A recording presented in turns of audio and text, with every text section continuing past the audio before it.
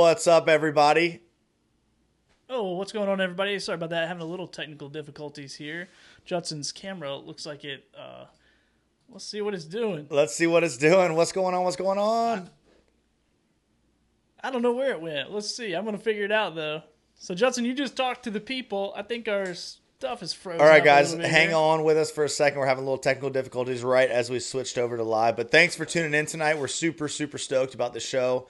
Talking about surf fishing in North Carolina. We got an awesome guest, Ryan White. We're just really stoked. This is our fourth show. We've been working really hard to bring y'all some cool stuff, and hopefully y'all are learning as much as we are through this. Just a little reminder that just go ahead and share this broadcast on your Facebook or on your Instagram page. We'd like as many people as possible to see it. And as we're going throughout the show, if you have any questions, feel free to comment, ask those questions here live, and we'll get to as many of those as we can answer.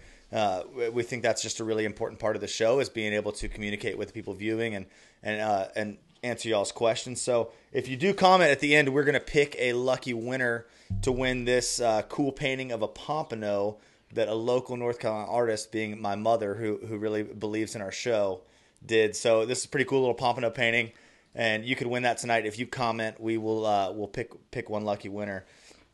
So sweet, man. Take it away, Billy. What you got? Absolutely, man. Well, I think I got all the technical difficulties figured out. Nothing is easy in life. This thing keeps telling me that it hates me. So, working out. Hey, look at us. There we go. We got it. I promise it's not because I don't know how to work the software this week. It's just like we're having some internet quality issues or whatever. Hey, you're doing great. We're streaming Ryan White in from the Outer Banks, so that's pretty awesome. But, well, man, before we get into it, I think you kind of hit all the stuff up front about the winners and all that kind of stuff. So comment, like, share. We're going to be doing all that kind of stuff. So, dude, I know I saw you out fishing this week, Judson, and really just kind of give us a rundown of the fishing report. I saw you guys just slaying redfish, like from your Instagram and your YouTube channel and all that stuff. So tell us a little bit more about that. All those posts are from about a month ago. I save them for when I hit a really slow week. I'll start throwing stuff up there, and so people believe that I'm still catching fish. No, it's been a pretty good week. I've had a lot of family bait fishing trips and stuff like that, and we've been doing real good on the redfish, on some docks along the waterway, as well as some of the creeks that I like to fish. And Spanish mackerel have finally been close to the beach. We've been catching them in the inlets and casting to them, which is a lot of fun. I like to cast if I don't have to troll. I really prefer the casting method. But yeah, I went offshore last week. We did pretty good. We found some mahi and which is delicious, by the way. Thank you for that mahi. Did you eat the mahi? Yeah. So we're trying some of it. My wife is not her favorite, but it's good. It's not her favorite. I understand. She says a little too fishy, but whatever. But we had that red drum and that flounder that you gave us. So for sure, I would have thought she would have liked the mahi a little bit better. But yeah, so the offshore fishing was good for us. It was a little slower than the guy I went with had done the week before. But guys are really tearing up the blackfin tuna out of Wilmington, and the mahi fishing still pretty good, coming in closer to 20 and 30 miles. And the speckled trout fishing has continued to be really great, and yeah, it's been good. It's been really good. Lots of bait showing up, and I feel like things are kind of leveling out, and caught some nice flounder this week too. So it's been a good week. It's been a good week. That's awesome, man. Well, dude, like I said, I saw you guys slaying the red drum. And if for some of you who don't know, Judson is a captain here in Wilmington. So if you want to go out and catch some red drum, catch some Spanish, do whatever. I think he's busy this week though with 4th of July week. It's a pretty busy week. Yeah, man. Everybody's pretty busy. This is like the season. So that's awesome, man. Well, dude, let's get into our sponsor shout-outs really quick. Yeah, for sure. And then we'll get to my favorite part, the Cito safety tip. We'll get to that as well.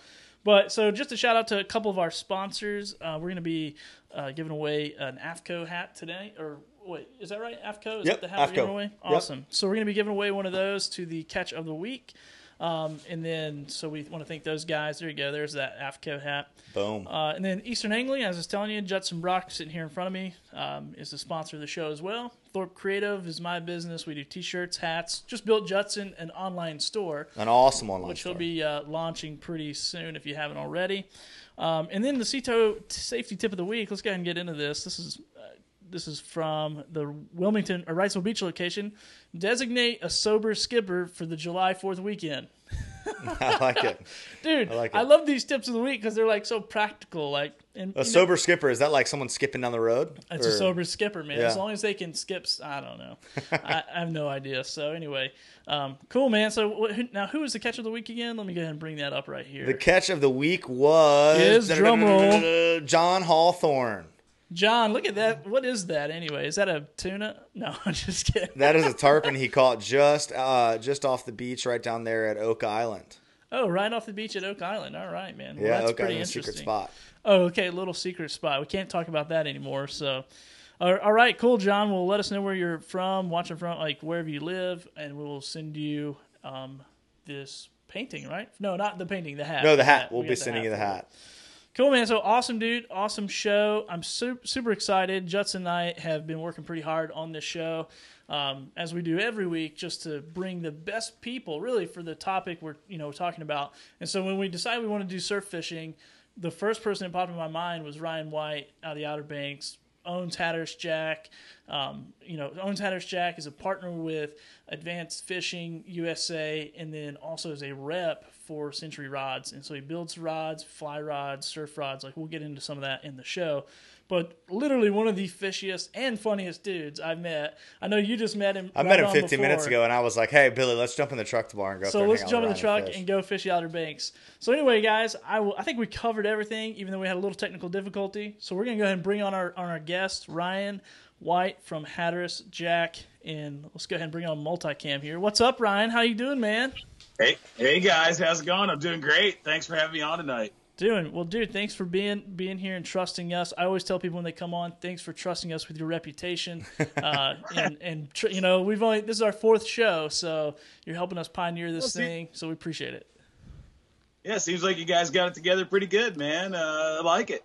Yeah, man. So hopefully, a little rough start, but hey, we're going to make it. So, dude, first of all, one of the fishiest dudes I know. I met Ryan. I worked at a different job, so I'd always go in there when I was making deliveries and try to sell Ryan some advertising, some sponsorships, things like that. So you've always been a huge supporter of the community of fishing, and, dude, that just awesome. But literally, and I'm not saying this just because you're a guest, like one of the fishiest guys I know. I know you fish in North Carolina, so you fish in the States, you fish Alaska, I saw on your Instagram, you fish down in Mexico, which is, I'm going to admit, that's where that Spanish came from that we promoted you with. Judson looked at that thing. Yeah, they got some Spanish down there, man. They call them Sierras down there, but they're Spanish mackerel. Yeah, that thing was a monster. Yeah, man. So that awesome. thing was a monster. So anyway, dude, welcome to the show, and we're going to go ahead and get into it. I'm going to let Judson just start hammering you with questions and anything you want to share, or if you need to grab something. He's at his tackle shop there at Hatteras Jack, owner of Hatteras Jack, in his tackle shop. So if you need to grab something, feel free to do that. So let's go ahead and get started, Judson. Yeah, for sure. So I want to just start out with like some warm-up questions, kind of get to know you a little bit. But first off, we're talking about surf fishing. Do you have a favorite fish to target in the surf? Man, as of right now, it's got to be rooster fish out of Mexico. That's my big thing, and it's been my big thing for, I don't know, probably going on 10 years. Topwater rooster fish in Mexico has got to be probably the most exhilarating surf fishing experience I've ever had. They're an incredible fish. When they're in, it's like fishing in an aquarium. There's some techniques we use, or you're pulling the bait through the face of the wave, and it's just like the rooster fish just jumps out of the wave like an aquarium, and it's really something else. But one of the next things, there's 2 more things I really feel like I need to do. One of them's giant trevally from the surf. Oh yeah, and the other one's land-based tuna. That's another one. Those are. Where do you do the land-based tuna? Ascension Island. They got some spots in Australia, Hawaii. So there's some different spots, and that goes for giant trevally also. Yeah, that's awesome. Dude, that's super and cool. I'm thinking, right, those are the ones that bust out of the water and eat the birds. Is that right? The trevally, Yeah. Trevally. Yeah. Yeah, my father-in-law has been talking about that for wants to fly fish for those things. I'm like, I don't know if I even want to get near one. You got to put the wood to those things quick. I've got some buddies that go to the Seychelles and do that, and that's definitely on the list also, man. I've gotten into fly fishing the past few years, so It's just kind of added a new depth to the surf fishing thing, and For even sure. boat fishing. The fly game's a whole other animal. Yeah, dude, we'll have to do a special fly show with you sometime. Yeah, for 'cause sure, I know you for guys sure. will really hit it off, and I like. I'm a hack when it comes to fly fishing, man. That's the best. That's the best. You get too persnickety, and then it's all over. So, all right, if you're gonna surf fish in North County in the Outer Banks, Good question. what is your favorite fish to target there? Because of course Man, our favorite fish is going to be the trevally and the tuna, but Yeah, so I'd have to say, I love red drum fishing in the surf. I love fishing for speckled trout in the surf. I love Spanish mackerel, the Sierra thing. I love the high speed thing, but the trout's a challenge. Drum are just big, and man, the days of the big bluefish, there's nothing better than big bluefish on top water around here. That's just a joy for anybody. yeah, for sure, for sure. Well, what would you say the most epic day you've had there in the Outer Banks surf fishing is? Oh God, the most epic day.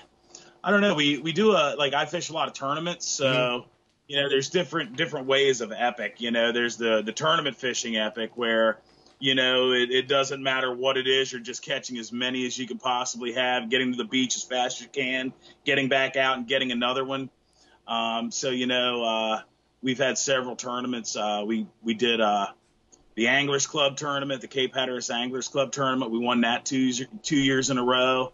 That's a lifetime achievement right there. Getting something, having that on your resume. That's pretty incredible. And I'm gonna have to say winning those two tournaments would probably be the most epic days of surf fishing I've had on the Outer Banks as far as excitement. But there's always the days before and after the tournament where the fish, the real quality fish really chew. Right. And, Can never be tournament. there was one day I can think of that we were leaving for the Ocracoke tournament, and we decided the ferry line was so long, we just decided to say screw it. We're not going to try to beat our way through the ferry line. We're just going to go over here and fish right next to the ferry. So we went over the dune, and we wound up just blistering the big drum on the while we were waiting for the ferry to leave Ocracoke. So That's awesome. That's definitely one of my favorite stories to tell. Yeah, that's super cool.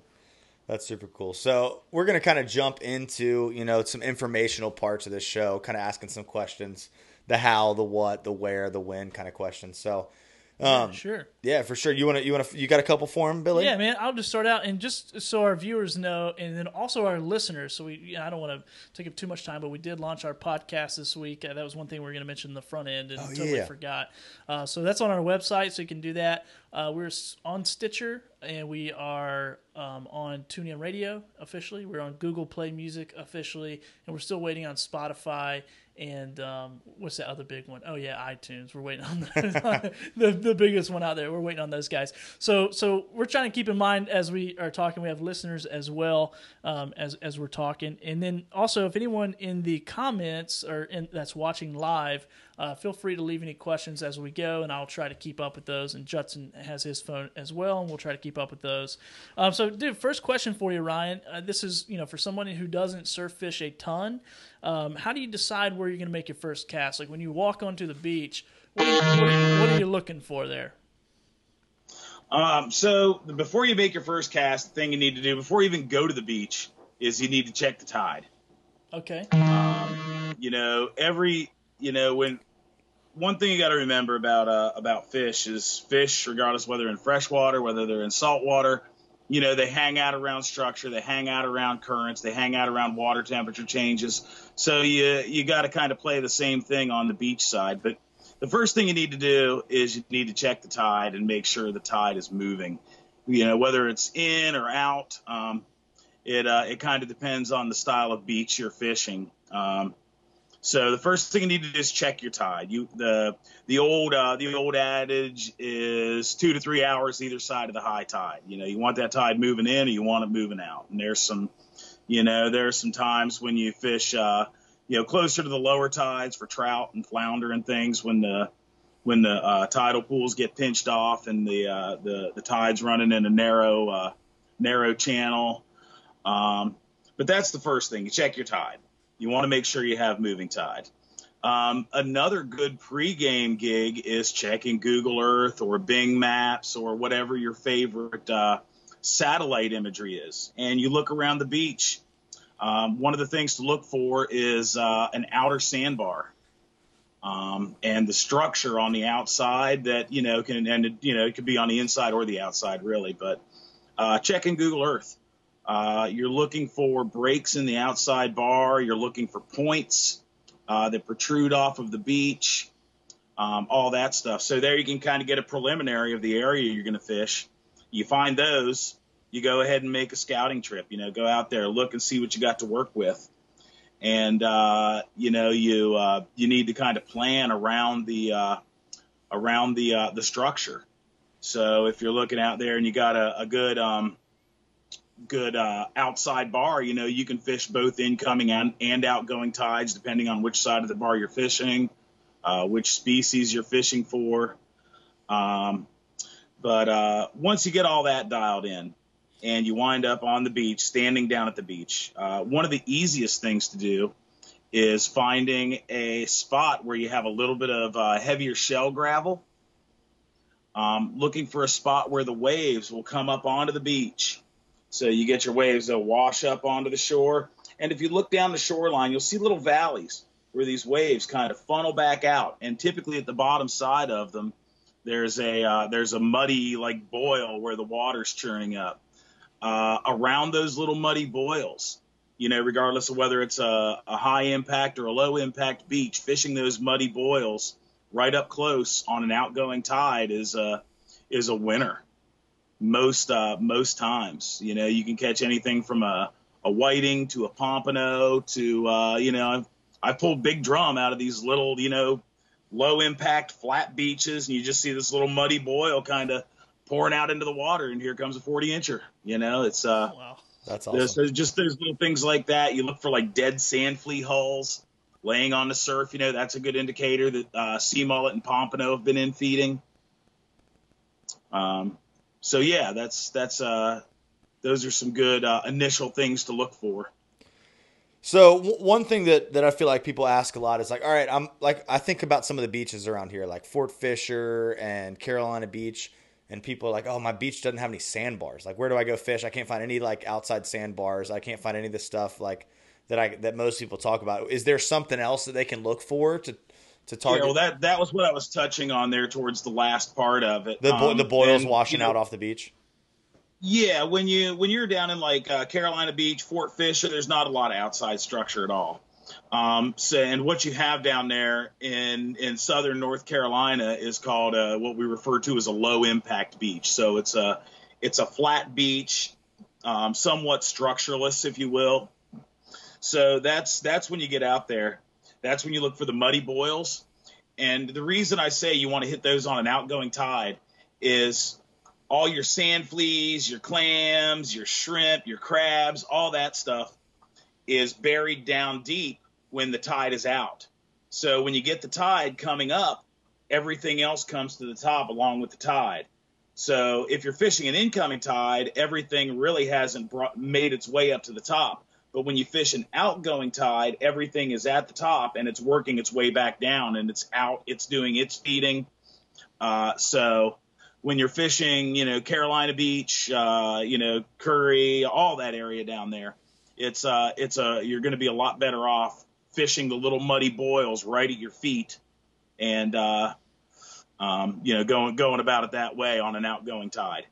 Right on. And that's cool that you're saying, pompano, whiting, redfish, everything coming out of those same little zones. So, all right, so we'll kind of jump into the kind of the casting, the presentation, everything like that. Billy, do you have anything you want to go with as far as those questions go? Yeah, man. First of all, I just was like, I forgot what we were doing the show because I'm like, man, this is such good information. I thought I was just like watching someone's video. I know. I want to pull a notepad out. Like we had like 10 questions. You answered them all for that session. So this might be a pretty quick show just because you're like so valuable of information. So, dude, as far as casting, I think a lot of times in surf fishing, like I know when I go surf fishing, like I get this big old surf rod, I got all this weight on it, I got all this meat on the other end of it, and dude, I mean, I take that thing and try to fling it out there toward like the shrimp boaters or whatever. Like I'm trying to get it way out there. But dude, from what you're telling me, it doesn't seem, I mean, you're saying like, hey, fish at your feet. That doesn't seem that far away. Can you talk about that as far as like casting distance, like presentation a little bit? So unless you know what you're looking for in the like if you're looking out in the ocean and you're like, oh man, I see that sandbar right there, the tide's coming in, it's putting a little eddy right off the edge of that sandbar, there's a nice drop off, I see a transition between deep and shallow water, and I want to hit that spot. That's when long distance comes into play. But if that's not if it's not applicable at the time that you're fishing, or if it's not within your ability, then fishing at your feet is going to be a much better option. There are some, I guess what you would call exceptions to the rule, doing stuff like Spanish mackerel and things like that, where you're trying to cover area, and that's when you're doing little guys like this, like spoons. You're casting and retrieving. You're just covering area. You're as far out as you can go and back in, and as far out as you can go in a fan cast. So there's area covering, but strategic like your chest game stuff. That's the fishing at your feet, fishing the edges of sandbars, fishing. Everybody tells you not to swim in a riptide. You see all the signs: don't swim here, don't swim here. Riptide danger. Don't swim there. Fish there. Fish there in the riptide. You gotta fish there on the edges of the riptide. Great places to shark fish if you're into land-based shark fishing. Riptides carry a scent of a bait out. Chum bags if you're cobia fishing from the beach. If you're looking for some place to put a big bait or a chum bag, riptide's a great place to do it. Okay, yeah, man, that's like some really good information as far as, like you said, keeping current up and looking for those moving waters and things like that. I'm just gonna jump. We have people, Ryan, that are commenting, and so here's a question that just came in from Mo Yarbrough. I'm gonna probably just massacre that person's name, but it says, have you guys used Spro bucktails with Gulp 3-inch green mullet on a high-low rig for surf flounder? He's saying that he's torn them up at Indian Beach. Is that something that you're familiar with? I'm sure you're familiar, but a high-low rig, I'm sure it would work fine. Gulp on a bucktail is that's a classic flounder bait. As far as colors, colors vary from day to day. I'm typically not a fan of a high-low rig per se. I'm a bit more of a fan of a tandem rig, where you have a bigger bucktail in the front or a bigger soft plastic in the front, and then a smaller one trailing behind. Let's see here. What do I have on my rack? No. So this is I don't know if you guys can see this. This is one that we've taken. Somebody has stolen one of the baits off of. But we've got a lead here that runs up to your. Let's see here. Let me get this in front of the camera. So this would be your soft plastic and your lead head. And you would have one trailing off of one side, which would be down here, and a smaller one. And then you would have this with a swivel on it going to your top line, or to go into your running line. So that's a favorite trick. Then that's a classic flounder play, is a bait following another bait. As far as colors go, white and chartreuse are probably the best ones you can find for flounder. Unless you're dealing with like really dark water or low light conditions, then you go back to the dark color for dark water kind of scenario. Okay, awesome. Here's another question. Let me just bring it up real quick. I'm gonna add it to the broadcast. Let's see if we can get it big on here. Oh yeah, hey, look at that. How about that? Okay, so what's your basic setup for surf fishing? Looking good there, Billy. I like that. Yeah, man, check that out. It looks nice. Yeah, that's techie as I've seen in a while.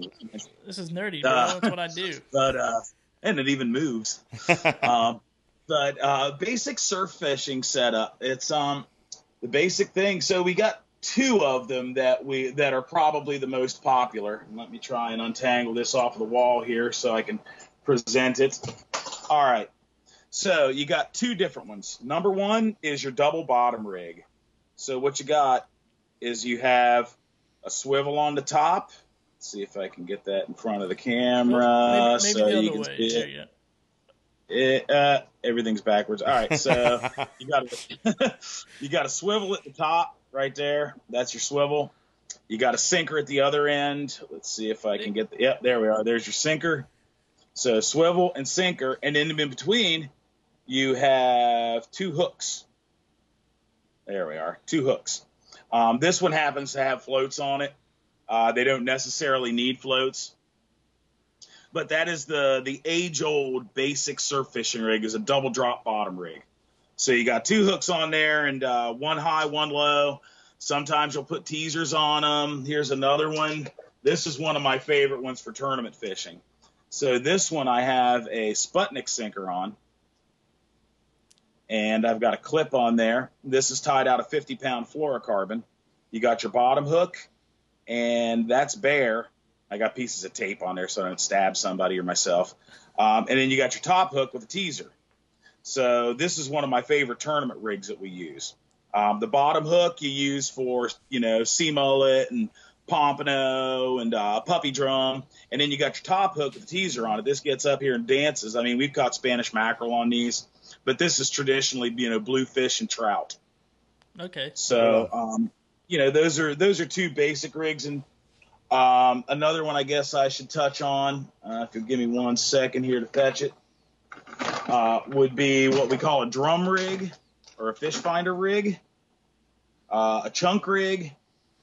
And these are the basic things, man. There's all sorts of deviations on this. There's a cannonball rig, and there's clip down rigs like they use in Europe. And so anyway, but this is a sinker slide right here.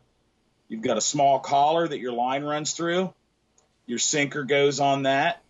Let's see, I'm going to get used to this camera. Oh, yeah, Your sinker goes on that. This is a frog tongue sinker. This is real popular. It's got good hydrodynamics as opposed to like a four-sided pyramid, so it lays flat in the water. Good for uptide fishing, which is fishing into the current. And then the other thing you get is you get this is a leader with a hook on, a short leader, which is, kind of Hatteras style. This is about 2.5, 3 inches long. But these two work in conjunction together. So this works like an egg sinker. It's essentially a big Carolina rig. So you got your sinker and your sinker slide. This goes back and forth, up and down your line. It pegs down when you cast, lays down on the bottom. The fish can run with this and not feel the tension of the line on it. It also gives you the ability to drift your bait away from your sinker or move it down current from where you're fishing.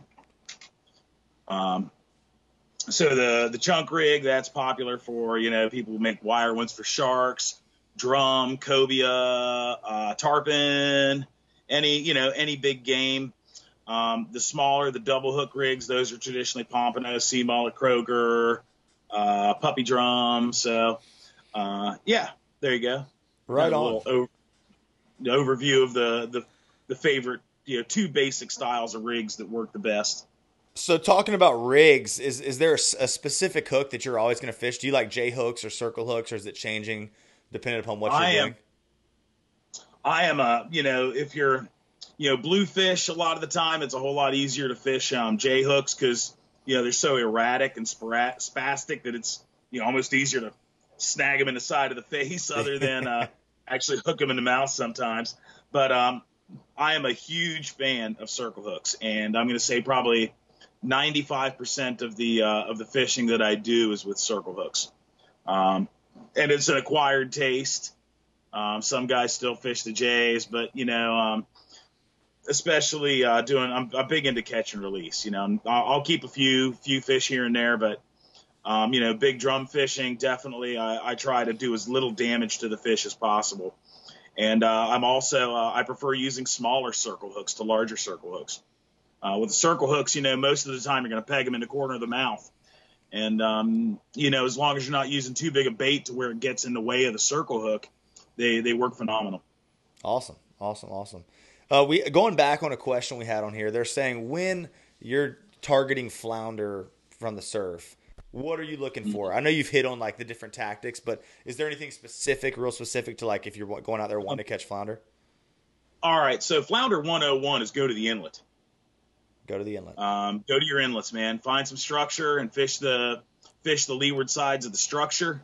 So if you got jetties, rocks, the closer you get into the rocks, the more flounder you're probably going to catch. The more lures and terminal tackle you're going to lose, but that's just part of the fun, right? It keeps me in business. For sure. But flounder 101s go to the inlet.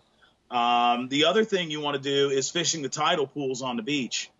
And a lot of the time you'll find that when the tide is just finishing up or just taking off, you're going to find that the I guess you would call it the channels or the troughs between the tidal pools. So actually, I guess I could probably I love diagrams. That's why I got this pen right here. Hey man, we love diagrams. We do too. I'm just going to do a little diagram Visual here. learners. Yeah. And if you want to, when you explain it, just keep in mind we'll have some podcast listeners. So if you want to try to explain it to those guys. What I'm going to do is I'm trying to find a marker that actually works here. There we are. So I'm going to have one side that's going to be O and one side that's going to be B. So that's we'll just call that ocean and beach. So this is just going to be a crude drawing, but it is kind of the way things tend to happen. All right, so what I have here, I'm going to try to get this so it shows up. All right, so this would be your beach side right here. This would be your ocean side.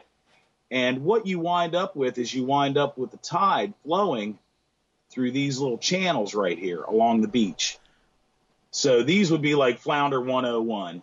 When the tide goes down, those channels there have a tendency to pinch off. And everything that's in that slough that's trying to feed is going to move in and lay in front of those spots. And trout work the same way. They work just like a brook trout, essentially. They lay there and wait for dinner to come to them. They're not super active feeders like bluefish or Spanish mackerel or even drum are. They're more of a I'm going to sit here and wait for dinner kind of guy. They're ambush predators. So they're waiting for things to come to them. So what you'll wind up doing is fishing these. I'll pull this back up. But what you can do, let's see here. I got to go the right way. This guy right here, where you come through this part right here, where the water pinches through. What you wind up doing is you wind up throwing out those outer blobs that I drew there, sandbars. So what you're doing is you're actually casting out onto the top of those and letting all you're doing is keeping your line tight and just kind of dancing it and letting it fall off into the trough. And that's a lot of people try to run it too fast. If you think you're running it too slow it down a little bit. Slow presentation for both trout and flounder.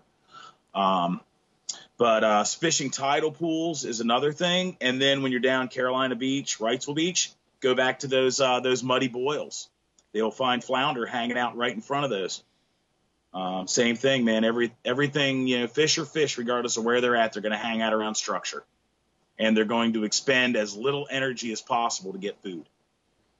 Right on. Well, let's did that cover it? Yeah, that covered it. Yeah, man. So you're telling me when I go to the beach on the weekends, I look for when it's low tide. I look for where the little kids are playing. No, go to high tide. I'm saying on a low tide when the kids are playing in those pools. I go fish there later on high tide. Is that right?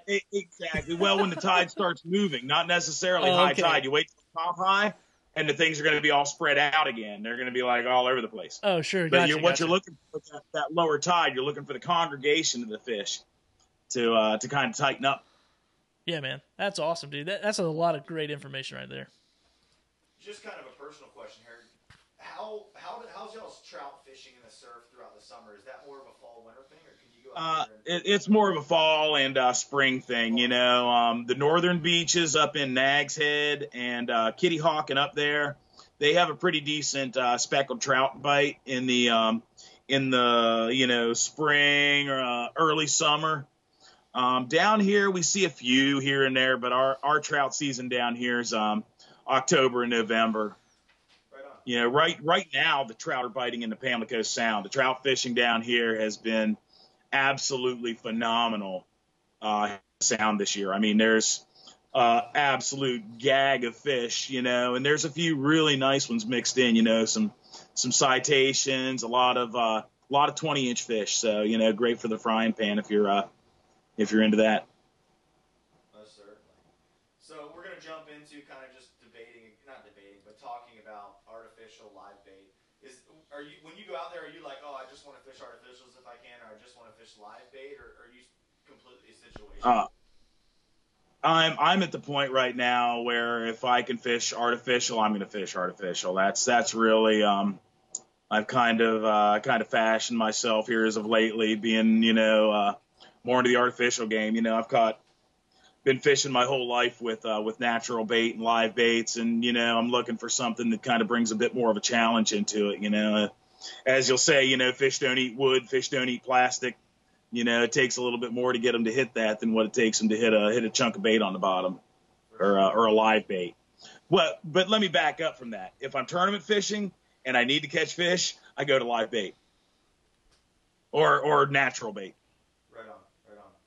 Hey, is your mic plugged in real quick? I'm just getting a couple. Check it. Oh, yeah, there we go. Is it in now? Did I knock it loose? Can you hear me? That was it. Yeah. Let us know, guys. I got a couple. Sorry about that. We got a couple technical issues. Got a text and a couple messages said they couldn't hear Judson. So you're answering some awesome questions, but they didn't know what they were. Hey, the answer of the question is like all Jeopardy, we need. Man. Yeah, it's like Jeopardy. Yeah, they can figure it out. So do you have trout? Do you have like a go-to artificial that you like to throw as far as fishing in the surf goes? Kind of a catch-all artificial? Probably my favorite is soft plastics for here on the Outer Banks, North Carolina. Soft plastics such as, I like I think if I want to be correct, this is I think that's the Silver Mullet Bass Assassin. Oh, yeah. Definitely. That's a trout slayer right there. Yeah, dude. That early season, I like I guess if you would call it a Christmas tree color or Festivus, if you're talking about Z-Man or the opening night, those are really good. Early season in the ocean, or of course, flounder, chartreuse, and white are your two go-tos.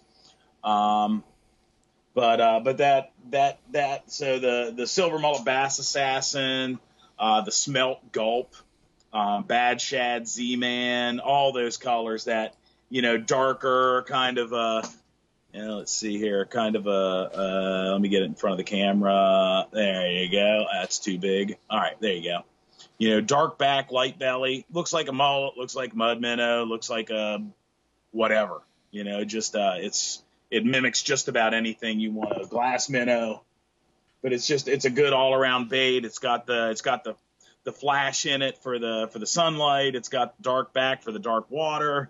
It's just a great, anything along those lines is going to be really good in the surf.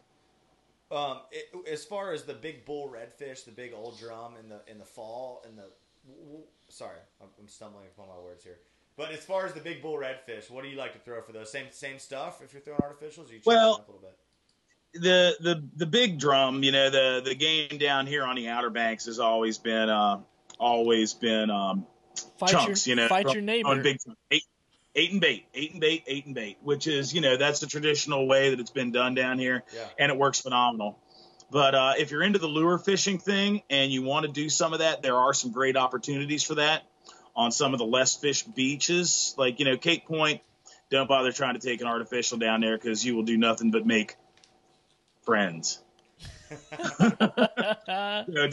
that. That would not go. That'd go like over like a lead balloon. But things like the north and south side of Oregon inlets where you're fishing, you get some good outflux. Hatteras Inlet's a good spot for it. Any inlet, whether you go down to Core Banks and you're fishing Ophelia, or if you're fishing anything like that, you can get some great use out of darters. And what you're doing with these guys is you're finding structure outside the mouth of the inlet and casting and floating these out to the leading edge of the structure. And these swim in the current. You see they got kind of a beveled head on them there. So these guys dive in the current like this and swim. So what you do is you feed it out to the edges of the sandbars, crank it in until you feel it start to dig into the water, and you sweep it across the face of the sandbar. Great tool. When there's guys that fish these stuff like this, they fish this for striped bass. They fish it for tarpon. It's just a great all around lure. And you follow this just like you'd follow color wise on lures. Light, clear water, bright days. Go with the lighter color. Dark water, darker days. Go with the darker color. Nighttime. A lot of the times, the darker color is going to work well. The other thing you can do is SP minnows are really good. These cast well, even though they're a lipped crankbait. And these cast a lot better than the darter does. So, you essentially work these like you work any lipped lure. It's a cast out, crank, pause, or twitch, pause, or let the current sweep it. Some of the other things you can do, this is a Spool Tech. This is one of Patrick Sabile's deals. But these big soft plastics are really good, and this one's kind of cool. I like these because the hook breaks out of them, so the fish has no leverage against your lure. So you wind up holding a lot of fish, and if you do wind up getting a toothy critter, you got a wire leader in it. So it's a great soft plastic for bigger fish. That's super cool. I just had a question come in while you're explaining that says, is there a certain weight jig head that you prefer to fish? As light as you can get away with. As light as you can get away with and have contact with the bottom. Yeah, the name of the game, just like bass fishing or anything else, it's keeping the bait in the strike zone. And the slower that bait falls, the better off you are. The longer you can keep that bait in the middle or in the water column you're trying to fish, the better off you are. Right. The more natural presentation, the better off you are. And the lighter you can get away with, that's typically produces that. Unless you're looking for shoot distance, like where you have a sandbar you're trying to reach, and then I'm going to steal a line from my buddy Nick Meyer, and that's going to be, it's better to put the wrong bait in the right place rather than the right bait in the wrong place. So if you need to get to where the structure is, you're better off using a heavier head and getting to where the fish are more so than worrying about the presentation as much when you can't reach them. Right on. I like that. I feel like that's been a trend. That question gets asked a lot in a bunch of different fishing scenarios, and people are always saying, as light as you can fish, it still have good connection with what you're fishing. I feel like it's so much more natural that way too. Personal question. Yeah, sorry, what were you saying? I was going to say loop knots too. That's a big thing I really like. Is a loop knot or like a terminal clip or something like that, where it gives the bait a really nice natural fall, and it gives it a lot more action than actually tying let's say a fisherman's knot to the loop on the bait. Gotcha. So next thing we're going to kind of jump into, and guys, if you have any more questions as far as what to look for on the beach and kind of what to fish, please fire them off, and we'll come back and answer those. We're going to kind of jump into the rod and reel segment of this. I always get a lot of questions from clients, and I don't do much surf fishing, but can I take my normal fly rod or my normal spinning rod out and fish in the surf? And I feel like in a lot of applications, yes, but Ryan, as Billy was telling me, builds a lot of rods and is really in tune with different rods for different scenarios in the surf fishing game. So, do you have any questions, Billy, about the rod building and the different rods you're using in different settings? Well, I've kind of been lucky enough to be in Ryan's shop a few times and get to see his whole build out setup and kind of in process rods, and then I actually got to fish several fly rods. By the way, thanks Ryan for letting me sending those down and let me fish them and show them off, and my father-in-law took them and showed them off into the freshwater arena over in Tennessee. So those Century rods, man, they're next to none. They're pretty solid, and I know that one time, we were at that fishing show. I saw you at a fishing show, and you're out in the wind. It's blowing 20 miles an hour with a 4-weight fly rod, and you're slinging 50 yards of line. Like I was casting with no wind and like a 10-weight or something crazy. Like it was pretty solid. So, dude, tell us a little bit about those Century rods, man. If you have one there, feel free to show it to us. Here's your time to promote a little if you want. All right, on. So yeah, so I guess jumping back into it, the surf fishing thing with the fly rod is the main thing you're battling a lot of the times here, particularly on the Hatteras Island, Ocracoke, is you're battling the wind. So that's going to be your biggest thing, is trying to fight the wind in these scenarios. So yeah, you can bring your fly rod, but is if you're trying to do anything with anything less than about in a single hand, less than about a 9 weight, you're going to be kind of getting your butt handed to you. As far as like strictly surf fishing on the surf, we've actually done a couple of we got a couple of actually right here in the store. I've got a couple of prototype fly rods. This is kind of it's a single hand rod primarily, but has the ability to switch. We did a little elongated butt on it and did a little elongated foregrip. This is actually a grip that I came up with. That's awesome. But this is a 10-foot fly rod, and it's kind of this is our mid flex. It takes about a 450 grain line to load it well, and that's so for you guys that really don't know much about fly, it's about a 12 weight line. Most of the time we're going to be doing an intermediate or a sinking line. I've done some stuff, top water occasionally, but most of the time you're trying to cut the waves. I've even played around some stuff that I've taken to Mexico and played with.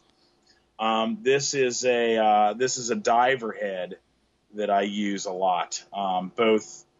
Let's see if I can get it onto the camera here, maybe. Oh, other way. There you go. There we go. Yeah, so this is a diver head that I use a lot of. See if I can't get it. But it's a foam diver head, and I use this a lot with an intermediate line.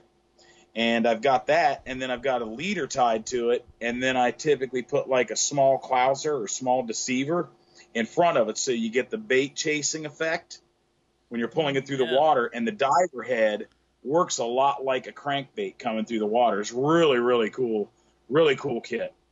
But that's been something I've used in Mexico. Here on the Outer Banks, pompano, whiting are a lot of fun to catch on the surf, and I'm looking for this is kind of a small crab pattern that's pretty popular. This one's blue and white. And you say that's for pompano and whiting? Is that pompano, whiting, puppy drum, trout will hit it, but it's essentially kind of supposed to mimic, I guess, a sand flea kind of thing or a minnow kind of thing. But it works really well, man. I've caught quite a few on those guys. And like I was saying, a lot of the times you wind up throwing a big surf, a big heavy line and everything. It's not necessarily because the fish are that big that you're going to catch. It's because the conditions warrant it. For sure. As far as your spinning rod setup, what's your go-to rod and reel if you're going to be throwing the spinning rod in the surf? If I'm going through a spinning rod, so it's kind of funny you asked that. The past couple of years in tournaments, I really haven't even broken out. I fish a lot of the beach tournaments, as I was talking about earlier. Last year, I didn't even break out a bait casting rod during the tournament. I have been fishing a lot of, of course, I'm fishing Century rods, but the Surf Machine Elite has been a real popular one with us, which is one of our new nanocilia resin and graphene combined rods that are just really next level as far as weight, durability, accuracy, distance. And I've also been throwing some like 15 footers and things like that, all with spinning reels and braided line. Any of the reels that are like this guy right here, this is a Shimano Ultegra. This is one of the reels. This is actually one of mine that I use. It has a long cast spool on it. So you see it's got a real tall spool, and it's also very wide. And the theory behind that is the flare coming off of the spool. When you have a deep spool, so something like, let's say, an old SS pen that has a deep spool to it, you get a lot of line flare coming off of the reel. So in turn, you get a lot of extra friction. Same thing with monofilament. Using monofilament on a spinning reel, is it's what you would refer to as a heavy body line. So it's got a lot of friction. So spinning rods, braided line, mainly 40-pound test and below. Like some of our surf machine rods that we have are actually soft in the midsection to absorb shock, so you can run it without a shock leader. So you're able to fish 20 pound, 10 pound, well, not 10, but 20 pound, 25 pound leader and still fish 5, 6, 7 ounces and 8 ounces and not have to worry about blowing your leaders apart while you're doing it. And then, of course, I've got the some of the big sticks like the let's see here if I can reach one of these guys. I'm not trying to belly dance for y'all, or maybe I am. I'll put the tip jar out. Yeah, I was gonna say, what's your PayPal? We'll put that on the screen and people can tip you there. Huh? Exactly. Yeah. But I don't know. This is one of the big sticks. It's 15 feet long, and I've got it hung up in the buzz baits on the wall. 15 feet, man. That's insane. Yeah, so that's this guy right here, and this is one of the Eliminator series. This is, let's see if I can get the. That's when you take to the. Rod in a little shop. Yeah, that's the one you take to the truck dealership. Oh, sorry. Go ahead. I've actually done this one so I can use it bait casting and spinning. So this is a 30 millimeter low frame K guide. But this is one of our Eliminator series. This is the T700. It's 15 feet long. It's really good up to about 8 ounces in a chunk of bait. It's one of our graphene reinforced models. And, if you don't know anything about graphene, it's like a new super material. It's, 200 times stronger than steel, harder than diamond, and has elastic properties. So it's just amazing stuff when it comes to composites, what you can do with it. Wow. And the benefits in torsional properties, the benefits in recovery, the benefits in durability are pretty impressive. Dude, so what's the distance on that thing, man? What have you thrown that? Of course, conditions warranting, but on a really good day, 100 and 170 to 200 yards with small baits, 6, 7, 8 ounces. 6 and 7 ounces seems to be the best overall for distance. But fishing small hooks and small baits, you can really ramp up some distance, man. It's impressive what they can do. And the braided line on a spinning reel is actually the great equalizer between bait casting or conventional reels and spinning tackle. You start putting braided line on spinning rods, and you're right there with the best of them as far as the bait casters. You don't have to worry about braking control of the spool. The braided line gives you a real low body line, so it minimalizes the friction of a spinning reel. So there's a lot of things you can do with modern equipment, and most of the time you can address it with the same techniques that you're used to, but sometimes you do need to make a couple of adjustments to your techniques to make sure that things work the way they're supposed to. And when you're talking about techniques, like, are you talking about casting techniques? Are you talking about? Can you dive a little bit into that for just a minute? So techniques, when I'm talking about it, would be casting techniques. When you're dealing with braided line, smooth is really a big thing. When you're casting techniques, man, that's a whole nother show right there. So casting techniques, man, I guess what I can touch on that is there's one basic technique that follows all good casting, and that's your using your left arm, punch pull.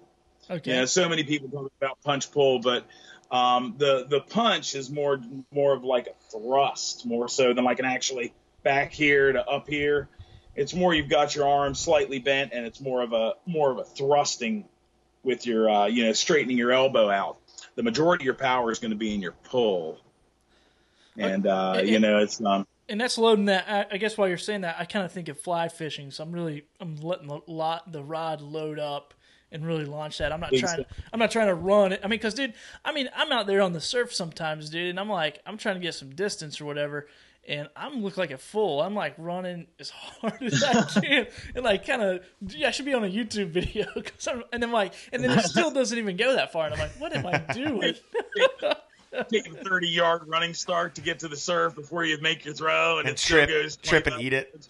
Yeah, dude, people are confused. They're like, "Are you surf fishing or pole vaulting?" We're pretty confused right now. Would you say a good bit of it comes into having that bigger, beefier, longer rod as well? I mean, that's, there's a point of diminishing return for everything. So, True. You definitely have to take into account the person's physical abilities, as much as the conditions that you're fishing. So, whether you're fishing, if you're trying to get distance and you got a big headwind, you don't want to put your bait and weight way up in the air and try to get a big arc on it like you would if you were with a tailwind. You'd try to throw a flatter cast and sidearm. But a good overhand cast with a softer rod, just a straight overhand punch pull, will get you, good distance, fishable distance. Okay. That's cool. Then when you're talking about, the guys that are going down to Cape Point and things like that, and, fishing the outside bars, tournament guys, that's when you start talking about, we're going to take it to the next level. We're going to learn how to swing the weight and the bait out around behind us, and find your perfect pickup point where where your weight and bait become weightless in the transitional area when it stops going away from you and starts coming back to you. So you can get as geeky with it. That's awesome. I just want to know what kind of. Oh, I think your audio dropped out. What was that? I said, fish at your feet, kids. Fish at your feet. Fish at your feet. I just want to know what I was asking earlier. Like when I go to the truck dealership, I guess that's how you buy a truck when you are a surf fisherman. You just take your rod with you and go, "Hey, which truck will this fit on?" I'll take it. Does this fit bed? Nope. Oh, next truck. Next truck. Need a big old truck. That's awesome. So you were touching on the bait casting reels as well as the spinning reels.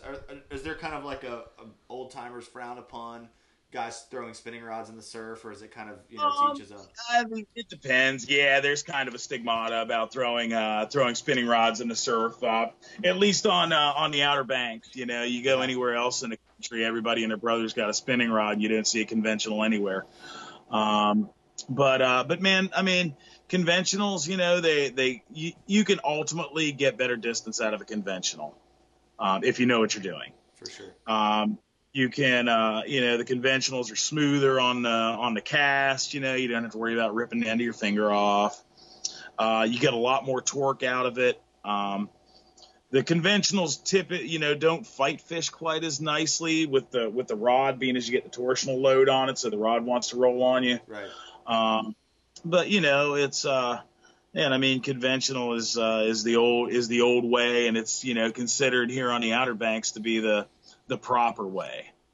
It's just kind of the way everybody does it. So it's just accepted here on the Outer Banks, and that's just kind of how it's done.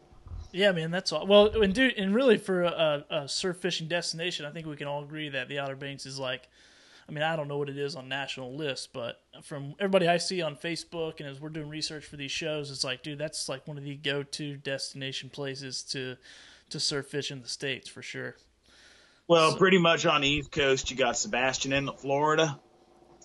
You've got Cape Hatteras, North Carolina, Montauk, New York, and you've got Cape Cod Canal.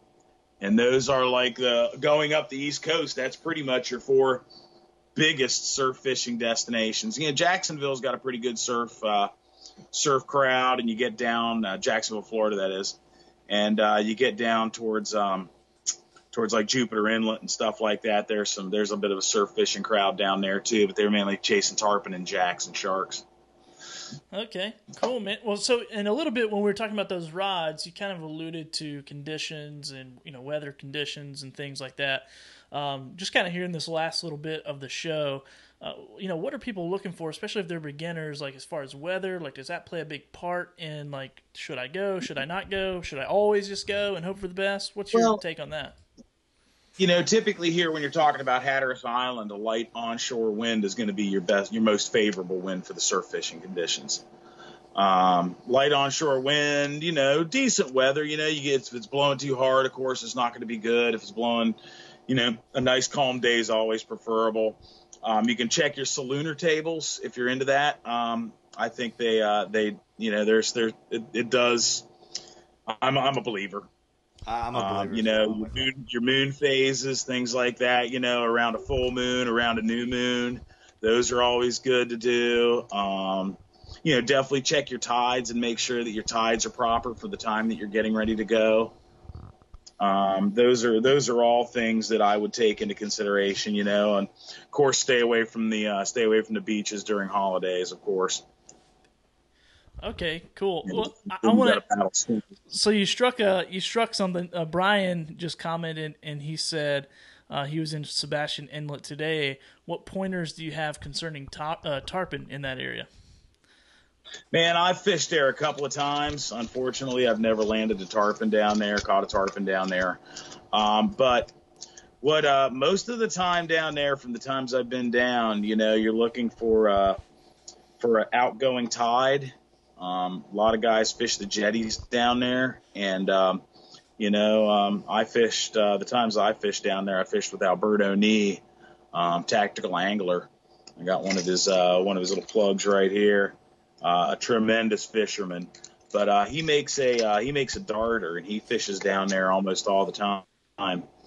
But he fishes around the jetties, and you're looking for an outgoing tide. Just about the time when the waves really start jacking up out there has been the game plan for the tarpon, and you work your plugs down the face of the shoals that are outside the inlet. So it's middle of the outgoing tide when things really start getting churning, running your darters out, fishing them across the front of the bar, and that's the tarpon game down there. There's some if you're lucky enough to run into them, there's some really good fishermen down there that do the Jacksonville thing, or Sebastian Inlet thing. Some of the guys, Alberto, of course, is one of them. Mike Bass Knight's down there. Jay Clark fishes over there quite a bit. He's one of my pro staffers. But yeah, that's the technique down there. And of course, your moons, your new moon, of course, your full moon, secondary. You want to find those big tides, those wide, the broad tides, where you have the big tidal swings. Those are the real good times to hit that area. All right, cool. Right on. Well, what do you think about or as far as surf conditions and like real swelly, nasty beach days or calmer days? Is there something that you'd or either one of those that you'd rather fish on the Outer Banks? As far as it goes, drum conditions are typically, a northeast wind, choppy, chunked up water. Like, you go out to the pier and it's chunky and, big fat waves and snotty, and it takes 10 ounces to hold. That's the old proverb. Oh, yep. Good drum water. They drum and whiting, croaker, pufferfish, sweet toads, those really don't seem to mind the dirty water too much. Those guys will feed in dirty water. They'll feed in, clean water. It really doesn't matter. But when you wind up with things like Spanish mackerel that are a sight feeder, tarpon, pompano, all those guys really seem to do a whole lot better in clean, clear water. Right on. And my other question kind of played into that as well is, and we touched on this earlier, but the steep sloping beaches versus gradual beaches. All right, so that's. Oh, go ahead. Sorry. No, you're good. That was it. That's the difference. That's what we call. You get your steep beach. That's what we call our high impact beach. High impact. Okay. And that's typically, you got some. Those beaches typically have a little bit more structure to them. Your high impact stuff, you have a good opportunity to fish incoming and outgoing tide. Whereas with your flat beaches, it's mainly an outgoing tide bite or an outgoing tide fishing time. There's just not much point in fishing a what we call a low impact beach or a flat beach when it's low tide or incoming tide. Right on. Well, my last question for you is, if someone were to come up to the Outer Banks tomorrow, come see you at your shop, and they hadn't done much surf fishing, and they wanted to get out in the water and maybe just bend a rod on something, what would you set them up with? What's going on right now up there? All right, so right now we've got the sea mullet and pompano bite has been really good this year. I mean, really good. We've had a lot of big sea mullet and a lot of big pompano. So I would probably start out, somebody who would be a newbie, I would say, man, let's get you set up with some sand fleas, some shrimp, some bloodworms, and we're going to get you out there. We're going to fish you close in, get your outgoing tide, find your muddy spots in the water. That's kind of the direction I would steer them in. If they got a little bit more, maybe not quite green, but got a little bit of experience, we've had a really, really good Spanish mackerel bite from the surf also, and also off the piers. So I would push them towards some sting silvers, ES lures, shore lures, something along these lines. And I would send them out early morning and late evening, particularly, let's see here. So tomorrow, high tide's going to be around 8 o'clock. So if you were trying to hit the bluefish or the Spanish mackerel tomorrow, I would say try to get out there early in the morning, providing this southwest wind that kicked up tonight doesn't muddy the situation up too much. We've had some problems this summer where the southwest wind's blowing really hard for a couple of days straight, and it causes an upwelling. So what it does is it pushes the top layer of warm water off and pushes it offshore and allows the cold undercurrents, the Labrador current water, muddy, cold, 55 to 60 degree water come up close to the shore. And that pretty much shuts everything down except small croaker, small mullet, and skates and dog sharks. So that's what I would suggest them doing. Also, we've had some really good fishing from the shore on the Sound up here this summer. Been some really great trout bites from guys that are waiting in between Salvo and Rodanthe. So if things are looking a little funky, I'd say try the Sound side. Particularly like we got tonight with the southwest wind pumping up. There's some really good drum fishing on the Sound side of the islands here on these southwest winds between Avon and Salvo. Yeah, man, you're telling me that the trout fishing was really good on that Sound side. So, and I guess when people think of the Outer Banks and they think of Hatteras in that area, they always think of surf side, but really you guys got a really good Sound side fishery as well. Yeah, so.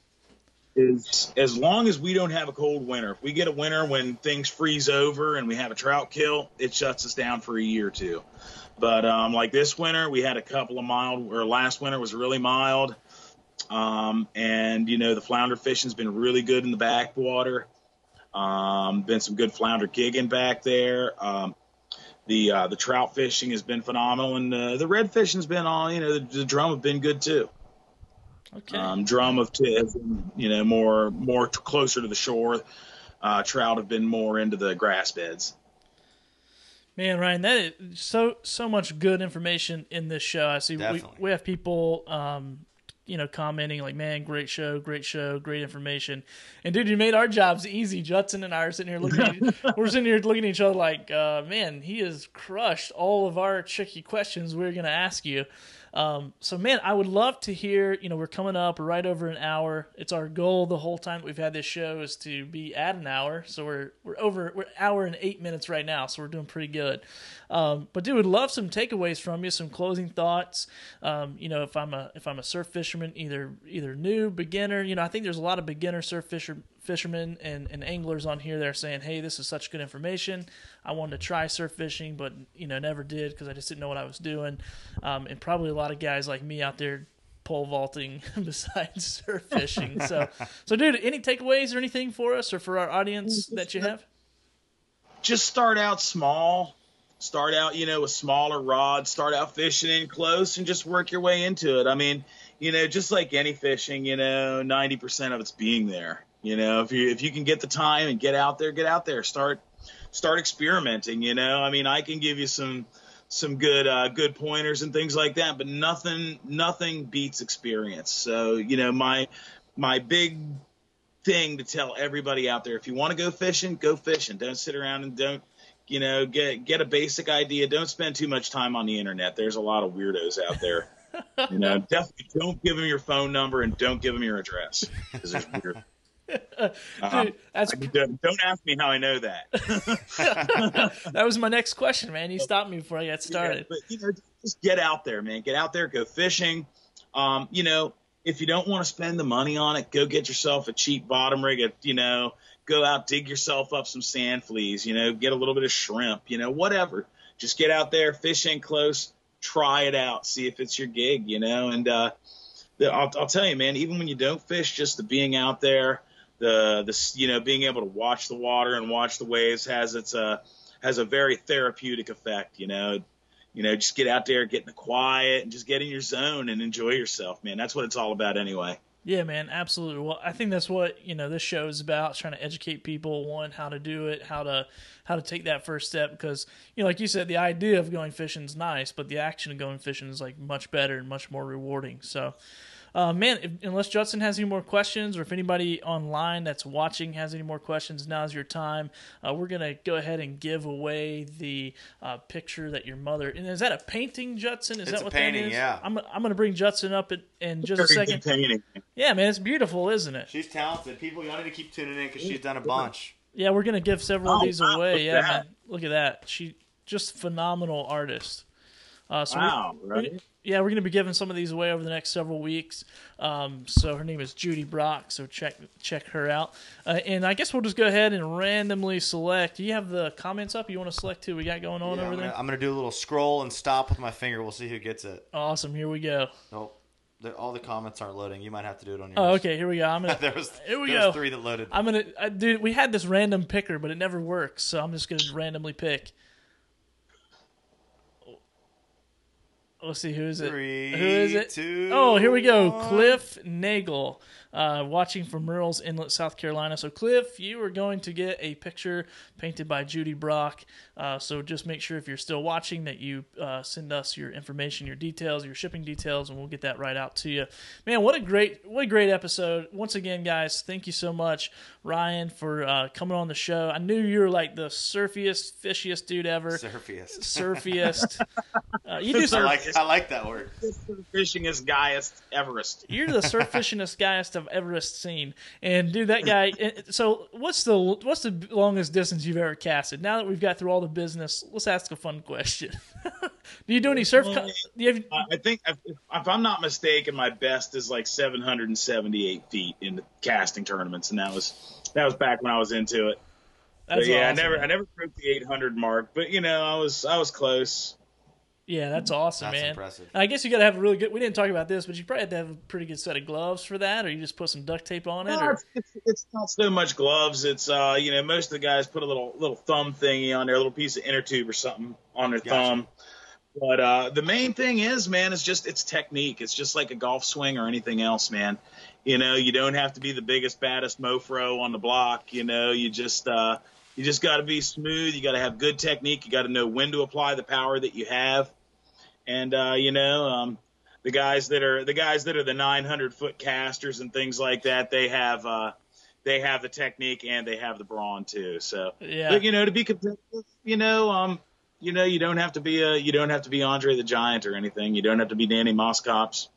But yeah, man, there's some very accomplished casters in the United States right now, and there's some of them that are my build, upper 5, lower 6 foot figures, and just medium builds that are, I think Will Nash is the current U.S. champion, and he's about 2-3 years older than I am. He's actually from Avon. Oh, that's awesome, man. That's awesome. Are you getting about the same distance out of your fly rods too? Yeah, totally, dude. That's honestly, I spent before I even before I ever went fishing, I spent a year in the front yard getting my cast down because I knew, and where I live, that if I couldn't put some line out there, I wouldn't be able to play the game. So, I'm actually, for fly caster, I'm not great, but I'm decent. Now, I get the job done. That's awesome. If somebody comes by your shop, I know we got a guy watching. I think his name's Byron. I believe I'm saying that right. Shaw. He said that you taught him a lot about casting. Oh yeah, Byron. Yeah, Byron. I think I messed his name up earlier, but yeah, Byron. Yeah, Byron Shaw. Yeah, he actually played. He actually was the lead guitar player in the band I played in for a long time. So he worked for me for a while. He's a great buddy of mine. But yeah, he's actually living in Sebastian, Florida right now. Okay. Oh, yeah. So he asked that question earlier. Then that's what he was asking you. Yeah. So, but yeah, man, he fished with us in a couple of tournaments. Man, he's a great guy, man, and we had some good times. That's awesome, man. So if somebody comes to your shop, sorry, I keep asking so many questions. I'm just kind of curious. Will you take them out there and give them a lesson? Do you charge for lessons, either casting or? I do. If somebody just wants a little demonstration or something like that, I'll certainly oblige them. But if somebody wants to come in and actually learn how to do it, yes, I do lessons, and yes, I do charge for them. Awesome. It's typically I charge $50 for an hour lesson if somebody wants to come down and learn something about casting, or if somebody wants me to take them across the street, show them some surf fishing stuff, things like that. I'm certainly available for that, and don't mind doing it. But hey, if nothing else, stop in the shop, say hi. If you got any questions, we're more than happy to accommodate you in the shop. We got a great staff of good fishermen, fisherwomen. My wife Becky works with us. So we've got a great staff here, and if you need anything, just stop in, give us a call, and we'll certainly help you out the best we can. Awesome, man. Well, you guys are good people, and I enjoyed my time when I got to work with you, and now I'm especially enjoying you being on the show. Definitely gonna have to get back on the show and talk about some in-depth fly fishing or targeting fish or something, or fishing in Mexico. We'll find out something crazy to get you back on the show. Yeah, I'd love to come back anytime you guys want to have me. Just let me know. Yeah, awesome. You've got me jonesing to get up there and do some surf fishing. Man, anytime you guys want to come up, man, we do a live podcast on the beach. There we go. That'd be awesome.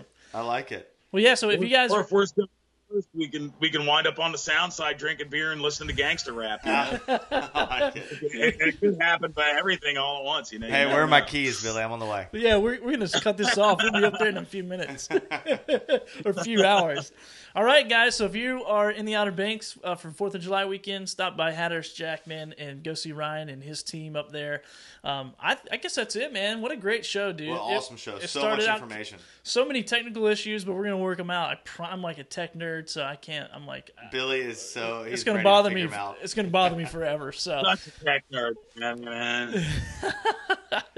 Awesome. Well, all right, guys. We'll have a great week. And we got just before we go, we got a special guest next week. It's going to be Richard Andrews of Tarpam Guide Service. Man, just tell us a little bit about him, Justin. I know that's a good friend of yours, and... Yeah, Richard. He's a great guy before. Oh, you fished with him too? Okay, yeah. Awesome. Yeah, Richard's super cool, man. He fishes a lot of the coastal rivers of North Carolina. Really fishy guy. Super nice. Loves sharing information. He is kind of like the North Carolina striper wizard as far as the coastal rivers go. So we're excited to jump on. We're going to talk to him about striper fishing. We're going to talk to him about kind of everything that he does, and hopefully he'll be somebody we can bring on a couple times too, because he's got a bunch of different areas he fishes, a bunch of different fish he targets in different areas, and so he's got a lot of good information. But yeah, come check us out. And one thing I want to say is Cliff Nagel, shoot us your address and we'll get that in the mail. So just go ahead and shoot it over to our Facebook Messenger, and we'll get that out in the mail to you. Excellent. And that's episode 4 here of Eastern Current with Ryan White talking about surf fishing in North Carolina. Appreciate it, Ryan. Thanks you. Thanks, guys, for tuning in. Thanks, guys. You guys have a great night. Thanks for everybody tuning in, turning on, everything. Yep. Have a good night. Tune in, turn it on, and turn it off. See you later, man. Peace. See you. Bye, guys.